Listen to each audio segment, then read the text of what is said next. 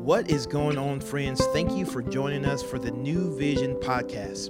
We here at New Vision believe that the gospel transforms lives. So we're going to take an opportunity to open up God's word and see what he has to say so that we can take the best next step to become more like Jesus. Hey guys, hope you're doing well. Cloud with you here. We're in Mark chapter 4, verses 35 through 41. You've probably heard this story. It happens in all the Gospels. There's also a different story that's similar, and that is this: Jesus is in the storm in the boat, and the different variations of telling this that actually happened. And so this is the Mark's account when Jesus calms the storm. You've probably heard this. Let's read it again. So we're reading in Mark chapter 4, verses 35 through 41, and I'm reading out of the ESV. On that day, when evening had come, he said to them, "Let us go across to the other side." And leaving the crowd, they took him with them in the boat, just as he said. And other boats were with him. And a great windstorm arose, and the waves were breaking into the boat, so that the boat was already filling. But he was in the stern, asleep on the cushion. And they woke him, and they said to him, "Teacher, do you not care that we are perishing?" And he awoke and rebuked the wind and the sea, and said, "Peace, be still." And the wind ceased, and there was a great calm. He said to them, "Why are you so afraid? Have you still no faith?" And they were filled with great fear, and said to one another, "Who then is this, that even the wind and sea obey him?" And so that verse 41, is the big linchpin for what's going to be the series of several stories after this. And we're actually ahead of this in the sermon series. But it's that question, who then is this, that even the wind and the sea obey him? And so we see obviously here, Jesus. Who is Jesus? Well, let's see what he does. He's the authority over the natural. So he's obviously the authority over nature in this storm. And then he's also, as we've seen on Sunday, we're going to see in the podcast, is that Jesus also has authority over the supernatural when he casts out demons. He has authority over sickness. He even has authority over death. And so these next series of stories in the book of Mark all hang on this question: who is he? Who can do that? If you've been in church for any length of time, seen memes and stuff on social media, there's always, it's the imagery, and I don't think it's wrong, but there's this imagery that's like, God can control the storms in your life and he can get you through. And I think that plays, man. Like, I think that's true. I just don't think it's necessarily the best to constantly have this self-focused attitude when reading this story. Because we saw in verse 41, the linchpin of this is, well, who's Jesus? And then we use it and it's like, hey, what's going on in my life? What can Jesus do for me? Which, it's true, he does get us through storms. And so all that to say, like, you don't get through the storms in your life by focusing on getting through the storms in your life. You focus on Jesus, period. You don't get through the storms in your life by focusing on getting through the storms in your life. You focus on Jesus, period. Jesus led them through the storm. And what's even more amazing is looking at, okay, well, who is Jesus? We're answering this question. Who is this? We know it's God, right? Because we've seen the rest of the Bible. The disciples didn't quite get it at the time. But I think there's also some things that we don't necessarily grapple with or think about immediately when we read the text. Because yes, Jesus led them through the storm. And if you selfishly appropriate this text to apply to certain things in your life, you say, well, Jesus will get me through my storm, right? But you're not going to, that's not focusing on the true Jesus, and they miss some things. And so I think we miss some things too. And so, yes, Jesus led them through the storm, but what's often overlooked in this text, and in many places in the Bible, is thinking about this, the fact that he initiated this storm. I don't like that, right? Jesus led them through the storm, yes, but he also initiated it.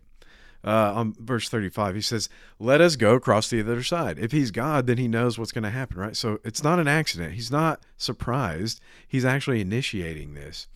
And I think Matthew's account in 8 verse 18, he says he ordered them to go to the other side. And so clearly if Jesus is God, right, this is a bold claim. He was crucified for basically saying he was God. So everybody believed that he was God, right? That's why they killed him. Then God knows everything. Then Jesus is not surprised, and he's actually initiating this situation. And so he's orchestrating, right? You could say that God is sovereign. He's orchestrating this event in the lives of his apostles, his disciples, to increase their faith in him, whom they should have already trusted. So it's a learning experience.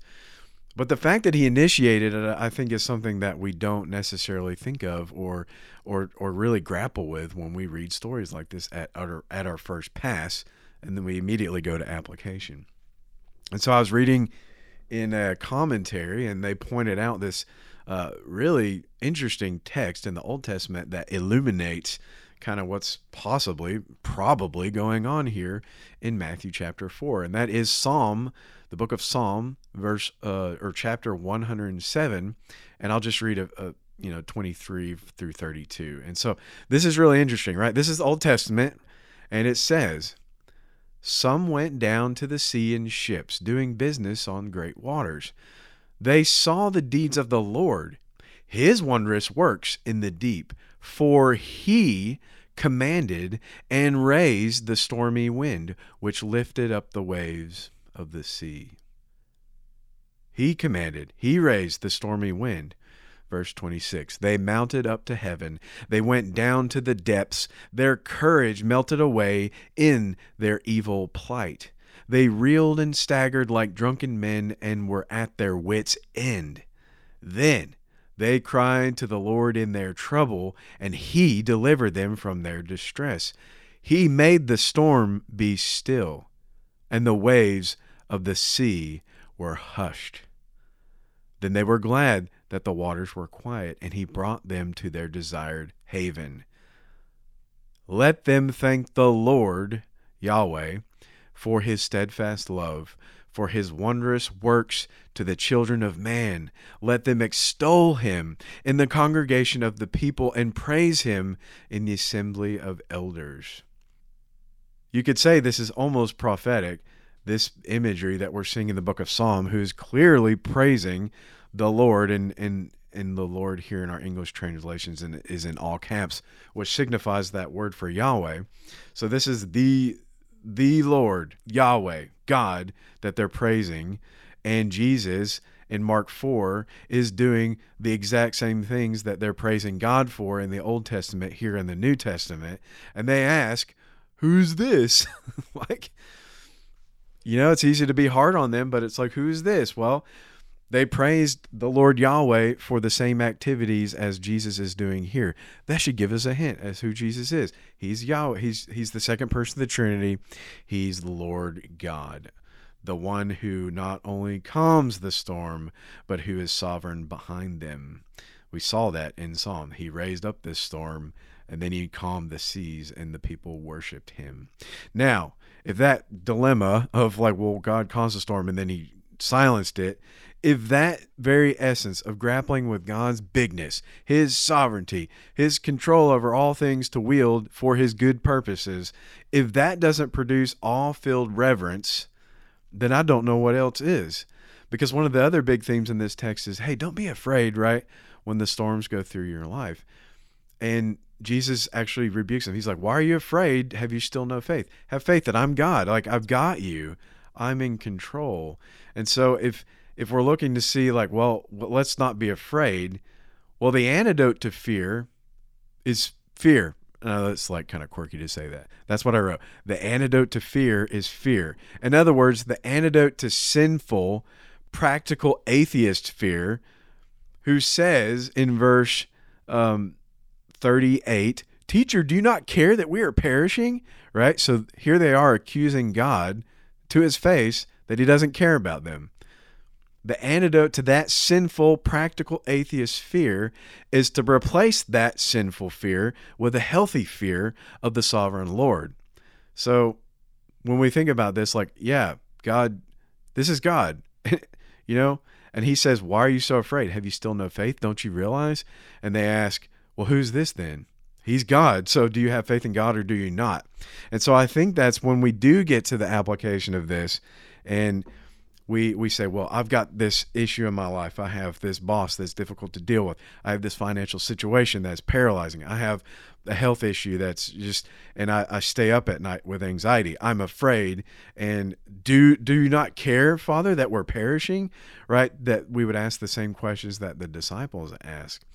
And instead of taking this text and saying, well, God can calm the storm in your life and he can get you through, which is absolutely true, I think a better question to ask, one that might change our behavior from the inside out, in other words, transform us even more, is to ask, who is this then?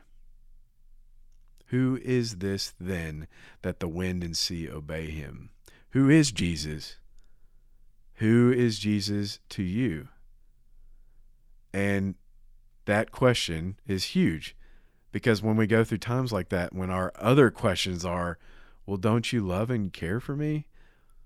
When we question whether God loves and cares for us, the thrust of this text poses the question to us, well, how dare you?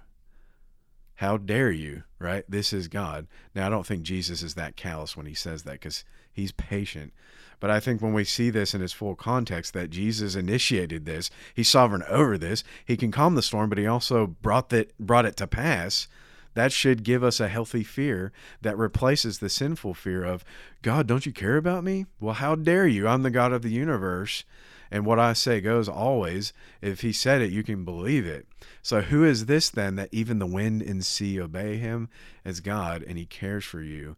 And I hope that this text, among many others, makes you feel small and makes God huge in your life. I hope you feel small today, and I hope God is big in your life. Y'all have a great day, and we'll see you on the next episode. Thank you guys for joining us for the New Vision podcast. As always, we hope that you heard a word from the Lord and that you can better walk and reflect Christ in your everyday steps. To find out more information about New Vision, you can go to newvisionlife.com or follow us on Instagram at New Vision Life. Again, we're for you, we love you, and we look forward to seeing you back here on Monday.